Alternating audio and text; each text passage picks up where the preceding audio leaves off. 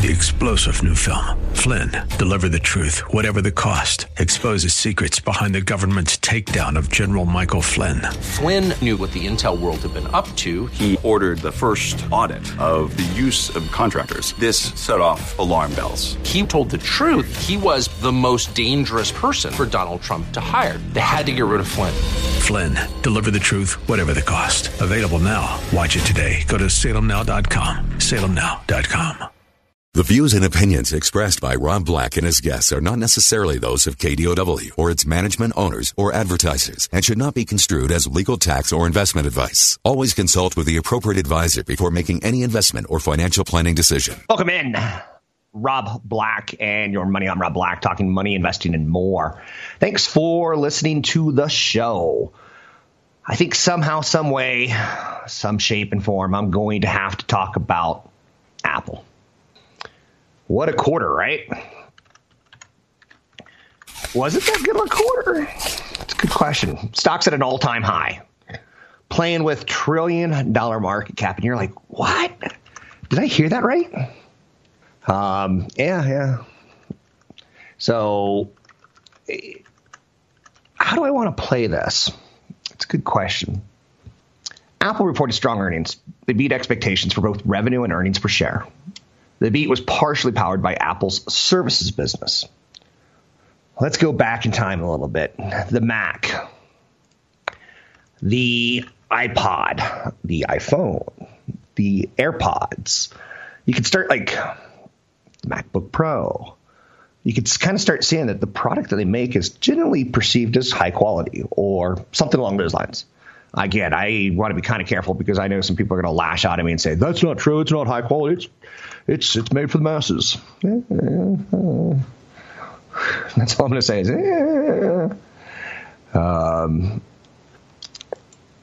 So the history of Apple is one of Steve Jobs and Microsoft and how they competed with each other and how they were so competitive. Steve Jobs and Steve Wozniak created Apple Computer, which they later is going to change the name to just Apple. And they incorporated the company back in 1977. So 30 plus years, right? When you take a look at them, they're a big multinational company. So anytime a president talks trade tariffs, anytime you talk about countries like China hosting the Olympics, India, the next frontier for selling phones, the multinational has a play here. So consumer electronics, one of the parts of that history of consumer electronics is smaller, cheaper, faster. Personal computers, smaller, cheaper, faster. Servers, smaller, cheaper, faster. Software, 1.0, 1.1, version 1.2. Always make it better. So Apple's core product lines right now, probably the iPhone. It's funny you use the word smartphone because that's starting to feel dated, right? The iPad. A lot of people... I'm not going to say maybe the iPad could have been bigger as far as everyone walking around and having them, in their briefcase, pull it out. It doesn't feel it, right? So some of the hits are bigger than others. Like when you're at the gym, you see those AirPods everywhere. When you're at the gym, you see the iPhone everywhere. And to me, it's become kind of a luxury Louis Vuitton, Moet Hennessy kind of thing. Early on, I wasn't impressed with the Apple II, the Apple IIc, the Apple IIe. I wasn't impressed with the Macintosh. It wasn't my thing. The Super Bowl commercial comes along where I'm not going to say do a parody of an Orwellian society and one person breaking through the light, and that person being Apple. Think different.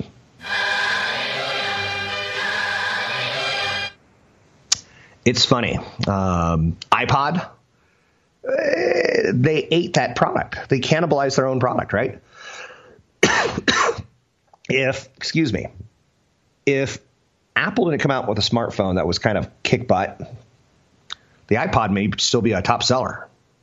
They dropped the name computer from the company back in 2007 because they started seeing, wow, this is getting a little out of hand. The Apple logo, according to popular urban legend, it resembles the Apple Alan Turing ate before his death. Other people say we're unaware of that. Jobs and Wozniak had a big run with Apple I, Apple II, the Apple IPO, basically doing work with IBM, Xerox PARC. So the Palo Alto Research Center basically did a pretty good job of messing up something amazing as far as opportunities go and handing it right over to Apple. IBM could have owned the world, and they gave it away essentially to Microsoft and Apple to, let's call it $1.8 trillion of business. Yeah, the CEO, Scully. Scully, not the pilot. Maybe he's a pilot, I don't know. But John Scully started issuing like stock dividends, and people were like freaking out. Between 1988 and 1989, Apple started doing some big acquisitions. And you don't hear about big acquisitions right now. But yet they could have done one 5-10 years ago and picked up Netflix. Maybe you could count that as a strike, because people watch videos. People watch videos on their phone, and you could probably go back 6, 7, 8, 9 years. People are like, I'm not going to watch a video on my phone. It's too small. I want a 60-inch TV. We climbed from a society of like 18-inch black and white to 20-inch color, 25 to 25-inch with a remote control to 60-inch to 100-inch. I don't even know the biggest TV that a friend of mine owns, because we don't care anymore. 5-10 years ago, it was kind of a status symbol. How big is your TV? Right? So Scully eventually gets taken down as CEO of the company after some acquisitions like Styleware, Corral Software, Orion Networks. It was okay. It was okay, right? But the Mac family started to become kind of popular, kind of cult-like.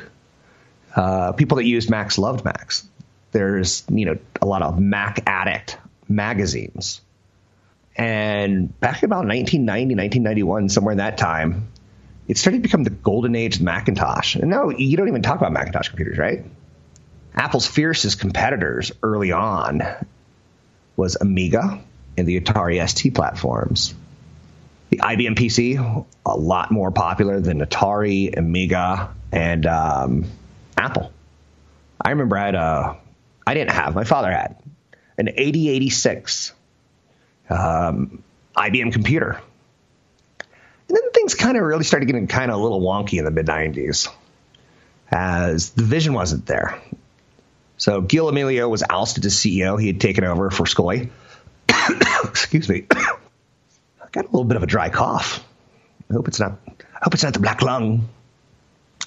Gil Amelio comes in the mid-90s, 96. And Jobs steps in as CEO. He takes over from Gil Amelio back in the late 90s. And he kind of brought his own company. He brought Next Software. So he left Apple, starts a software company, comes back.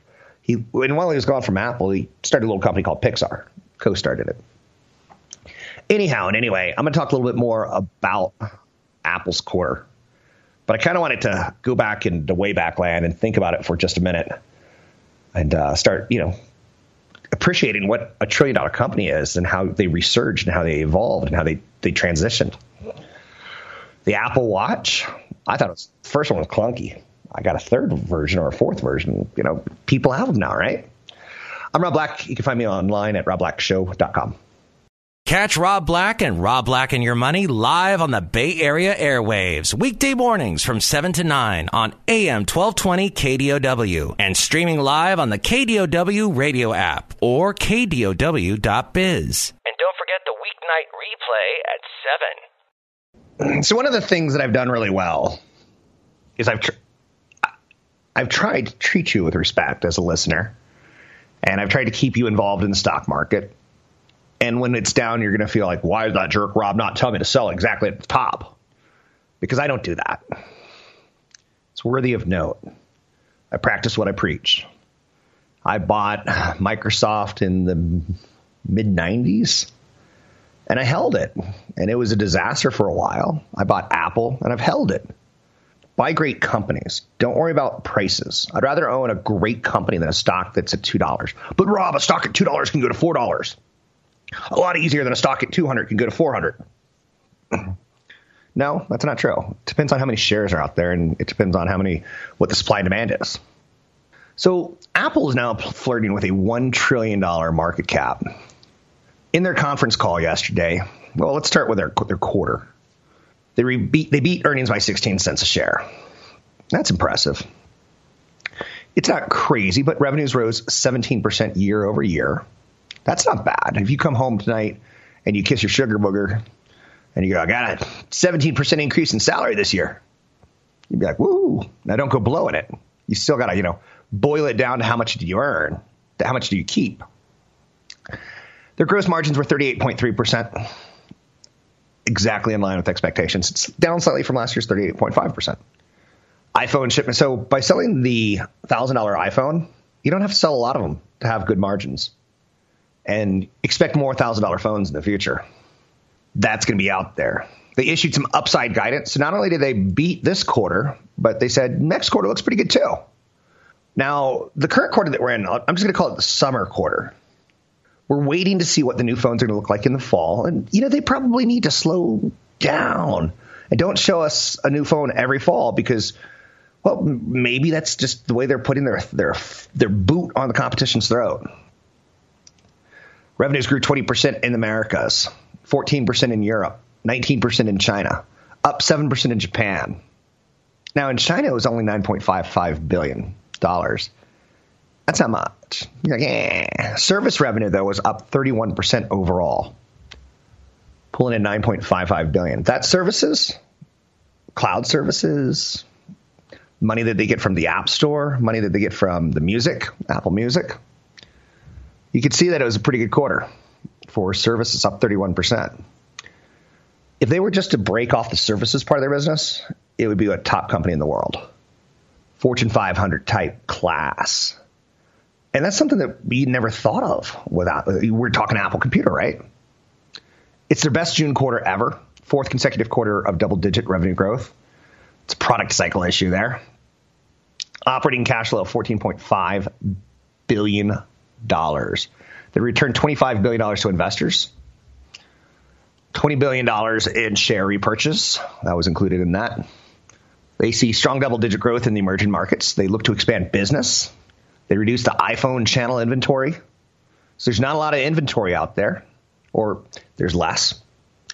And again, when they come out with a new phone, people are going to go, I'm not going to buy that iPhone at 7 or 8. I want the 9.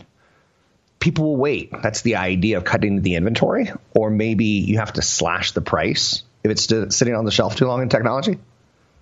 Services revenue hit that new record despite a one-time items being various lawsuits.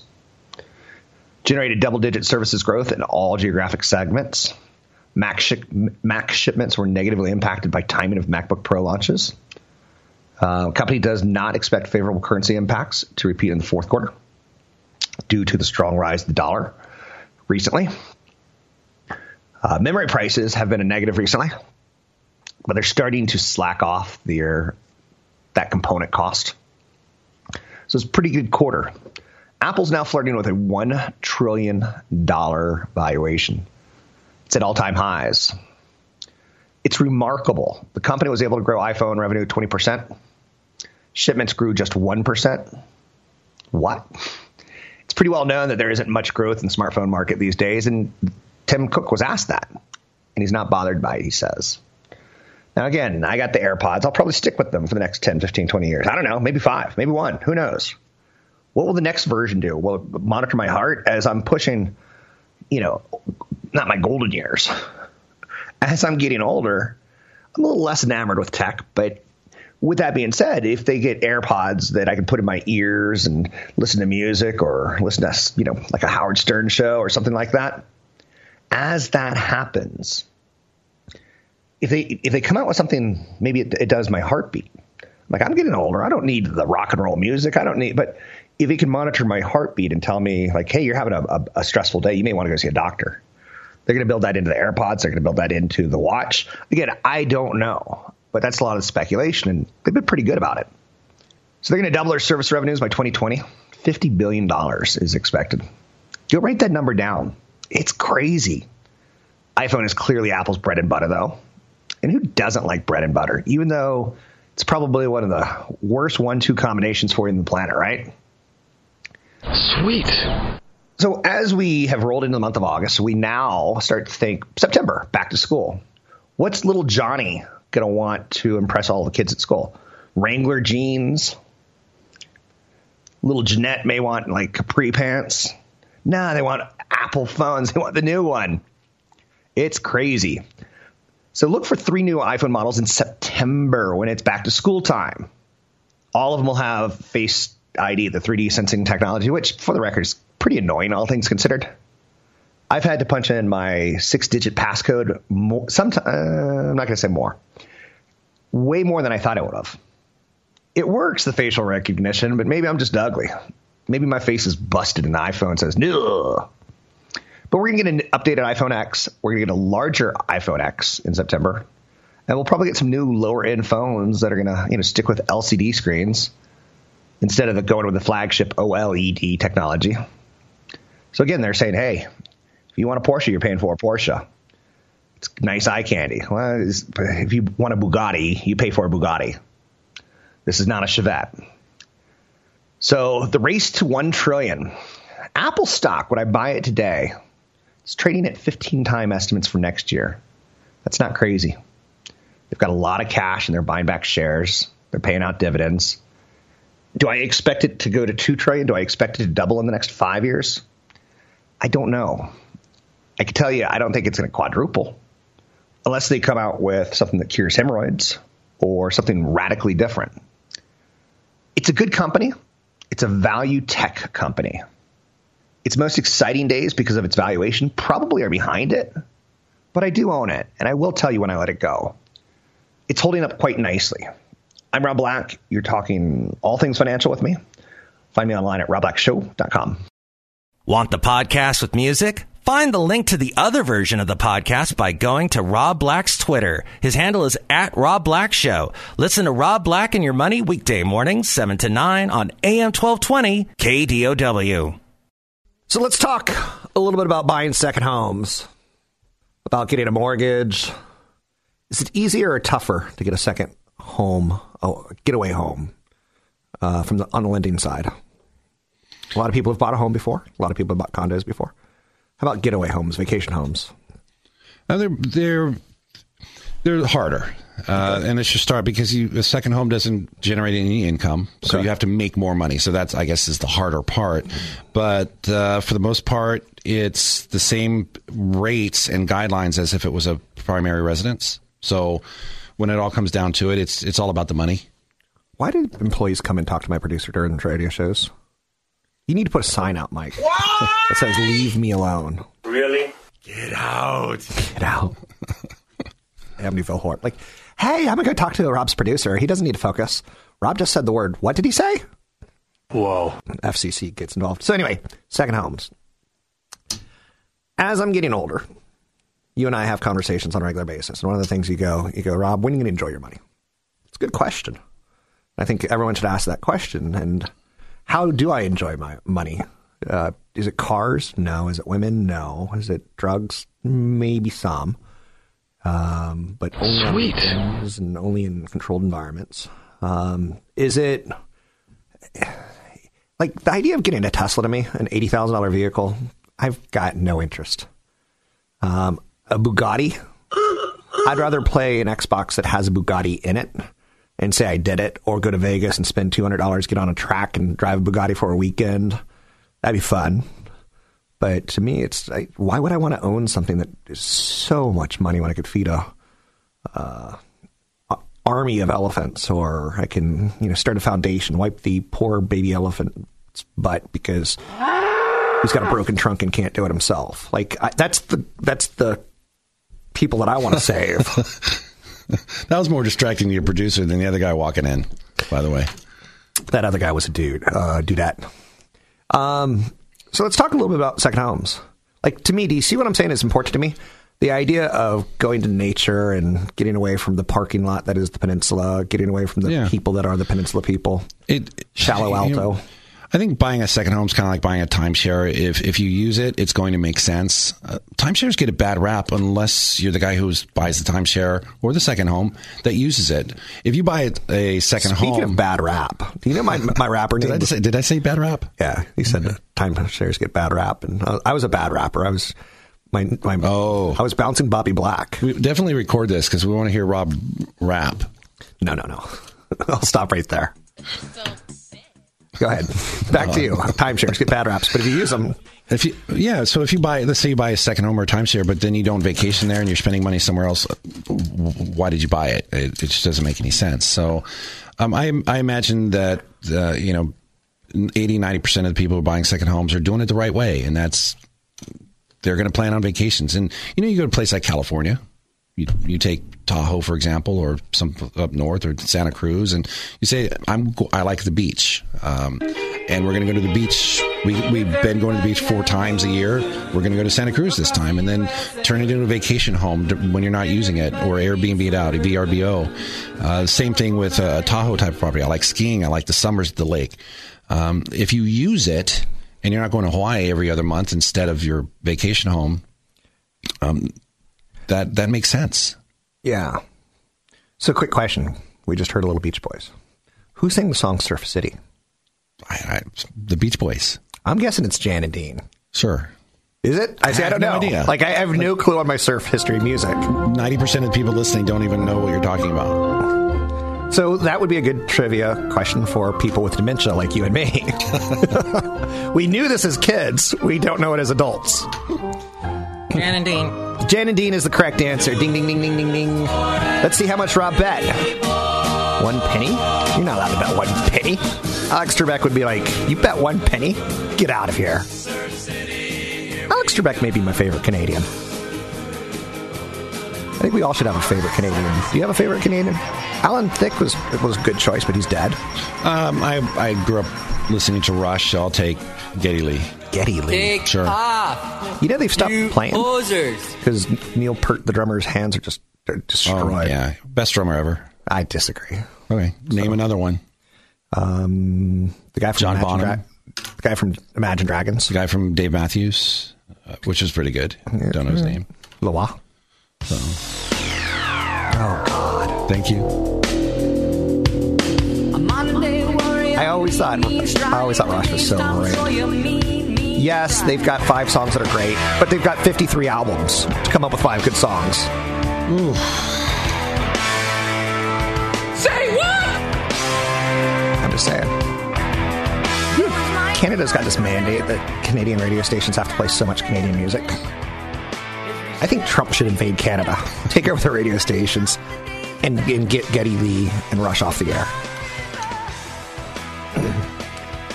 Trump's going to latch onto that idea. We could invade Canada. Because you'd be in jail. Why call it NAFTA? We could just call it America. You're like, doesn't even make sense. The United States. I love it when Trump had a stroke. Remember that time? The United States. United States. Communist United States. I was not. Okay, so back to second homes. So for me, if you're going to live in congestion, then you want something that gets you out of congestion, so to speak. Or you're going to live in density, you want something that gets you out of density. But from what I've learned about second homes is they don't really go up in value much. They're going to be a little more sensitive to the economy, certainly. Okay. People who are exposed to large swings of money are going to care a little bit more about what they're spending on their disposable income. What we've seen a lot recently are people basically saying, I'm going to buy that condo, that in 1,000 square foot property, I might even have kids. But then they're going to go out and buy property somewhere else where they can do their family events. We've seen a little bit more of that. And lenders are really opening up. We just did a second home in Sacramento. Yes, Sacramento, downtown. And these people are doing their Thanksgivings and Christmases, and it's like their staging point for, their adventures up in the mountains. And I think we're going to see more of that, and lenders are really figuring it out. Yeah, you still have to follow, you have to be in a destination that makes sense, and you write a good letter, and this one was a little tougher, but the lenders are figuring this out because of the place like the Bay Area where people just need to have that getaway. Yeah. You want a getaway. Everybody wants a getaway, and you don't want to go up and be that guy spending $3,000 a week to rent a place I just paid for their mortgage that whole month. Have you ever been working on a home loan for someone and found out like they had secret rooms in their home? Secret rooms. Not secret rooms, but rooms that secret to the county, maybe unpermitted additions and things like that. What do you do when you see that? Depending on how the work is done, it'll probably pass. For example, let's say you do an unpermitted bathroom. As long as it's done in workmanlike fashion, and what they'll do is if it's a 3 and 2, they'll comp or compare that property to other 3 and 1s, not 3 and 2. So they'll just take the square footage out of the property. Okay. So Bruce Wayne, he had a big bat cave that had a lot of square footage underneath. Probably couldn't sell it unless he's selling it to an evil villain superhero. I mean, he's limited. These people aren't going to go for that. I've got this nice 26-bedroom mansion that has a lair underneath it. Yeah, those are tough. And yet, the real estate team of Dana and Dana, oddly enough, they're both named Dana. Married to two guys named Dan and Dan. But the real estate team of Dana and Dana will gladly sell you the Batcave. Bonus room. Oh, what was that all about? I'm not going to get into realtors. I'm going to be nice today. But, God, they love talking about how great they are. I'm very important. And how great California is. And how great California is. You forgot to mention that. We've got this beach right over here. There's syringes all over it from the homeless people. But it's a beach. Just look at his free needles. California does, the Bay Area does offer quite a bit of amenities. Wine country, the beaches, fishing, the boating. I love sailing, so I mean, I dig it. It's just a little harder to get around. I think that, and yeah, if buying a place makes sense, and granted, we have one of the highest rented communities here in the United States, the whole Bay Area. Mm-hmm. A lot of people rent, and that's probably the worst epidemic that. What's that face for? Nothing. Is we have we have Prop 13, we have parent-to-child transfers, we have a lot of reasons for people would keep properties.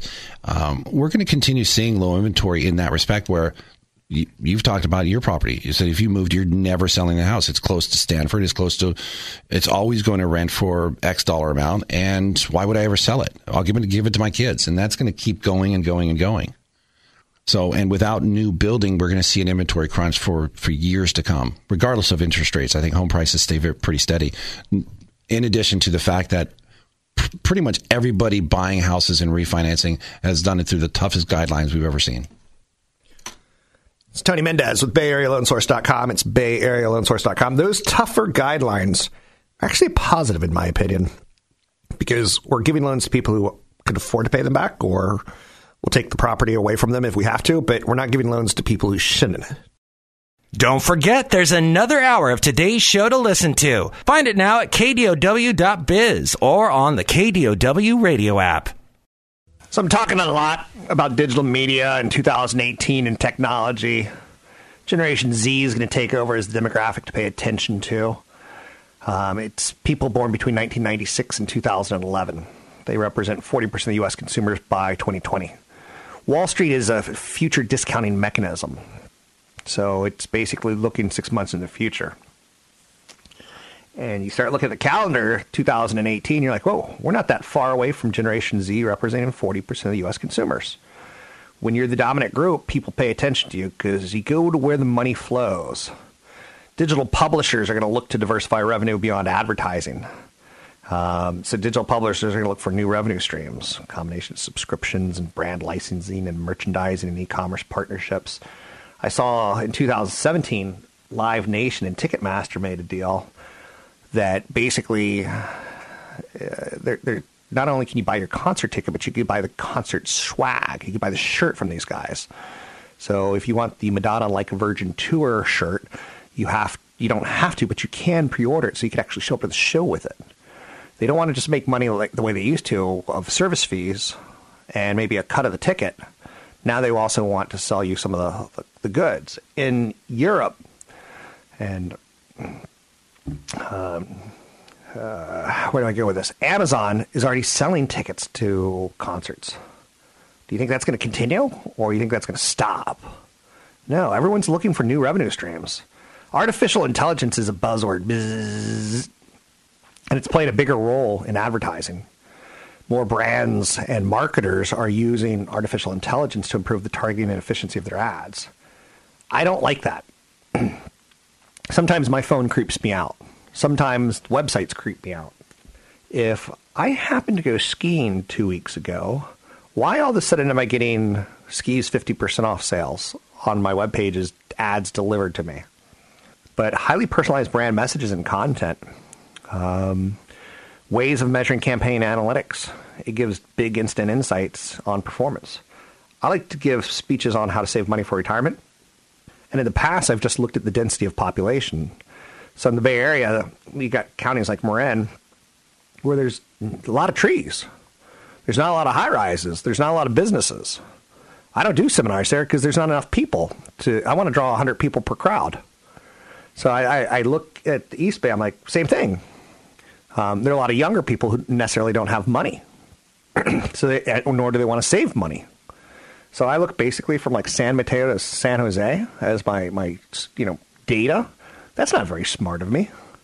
That's just, population census. Now, it's worked, but you get the idea. Amazon's going to be a big story in 2018 as they're upgrading their advertising tools. And it's inching closer to becoming a third dominant advertising force, breaking up the duopoly. Amazon wants, a lot of self-serve capabilities so that when you come, you could advertise with them. So the old advertising companies like WPP, Omnicom, and Publicis, they're going to collect, easily $800+ million to advertise on Amazon over the next several years. Because Google and Facebook, they dominate the digital ads. And Amazon's like, well, we could do that too. So they're building tools, Amazon, at the current point in time, so that ad buyers at WPP, Omnicom, and Publicis can, self-serve themselves. Amazon's ad business is a long way off from Google's and Facebook. Amazon generated ad revenue in 2017 in low single-digit billions. Low single-digit billions. That's minuscule. When you look at Google, $61 billion, and Facebook, $27 billion. And that was only through three-quarters of 2017. Amazon wants a piece of that pie. My favorite pie chart is how much pie do I eat? I'm a big pie chart fan. Get in my belly! That's right. Get in my belly. Apps and platforms are another topic of 2018. And again, you're seeing app store ecosystems trying to get more robust and reliable revenue streams, and they're shifting to higher quality content. It's cute that, you could have 40,000 apps, but if only 30 or 40 of them are generating, big revenue, let's focus on that. And let's get them to generate bigger revenue. Smartphones are going to continue to become less of a central hub in developed markets as we're starting to see connected speakers and virtual reality and augmented reality headsets continue to chip away at the dominance on digital platforms. So the phone app store will play into the virtual reality app store and the augmented reality app store and the connected speaker. Right now on your connected speaker, Amazon Alexa, for instance, you could say, hey, let's play Jeopardy. And someone's come up with an app for it. And at some point in time, to get the real Alex Trebek, who, let's hope he doesn't have a stroke, because then he's going to sound like, the answer is... Jeff Bezos is watching you. You don't want that. But you would pay for the real Alex Trebek to play Jeopardy in your house, right? I'll take the rapists for 200. That's therapist. So Amazon's dominant in the voice assistant market with the Alexa-enabled speaker and services. And if you go look at what Alexa can and can't do, they've said it's an open system. If anyone wants to develop anything for it, you can do that.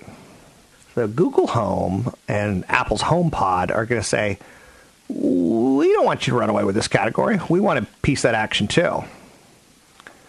Apple has made a bit of a mistake with the App Store in the past few years by letting too many apps on it. Google lets way too many apps on it, and sometimes they've got like Chinese viruses that spy on what you're doing, steal your credit cards. Apple's tried to stay away from that, but they're still at this point in time it's a little too wild, wild west. Whereas Google's got the wild, wild, wild, wild, wild, wild west in their Play Store. Yeah, I'm Rob Black, Stock Talk, looking at the future, talking investing, talking ideas. Stick with me. Find me online at robblackshow.com. 3-star General Michael J. Flynn, head of the Pentagon Intelligence Agency, knew all the government's dirty secrets. He was one of the most respected generals in the military. Flynn knew what the intel world had been up to. He understood its funding. He ordered the first audit of the use of contractors. This set off alarm bells. The explosive new documentary, Flynn, Deliver the Truth, Whatever the Cost, uncovers the facts behind this scandal. Flynn told the truth. He was the most dangerous person for Donald Trump to hire. I find out the worst enemy that I'm going to face in my life is right here in America. They took my assessment and they wanted me to change it. And I was like, I'm not changing it. They had to get rid of Flynn.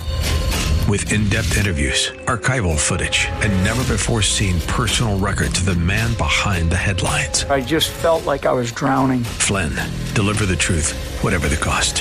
Available now. Watch it today. Go to salemnow.com. salemnow.com.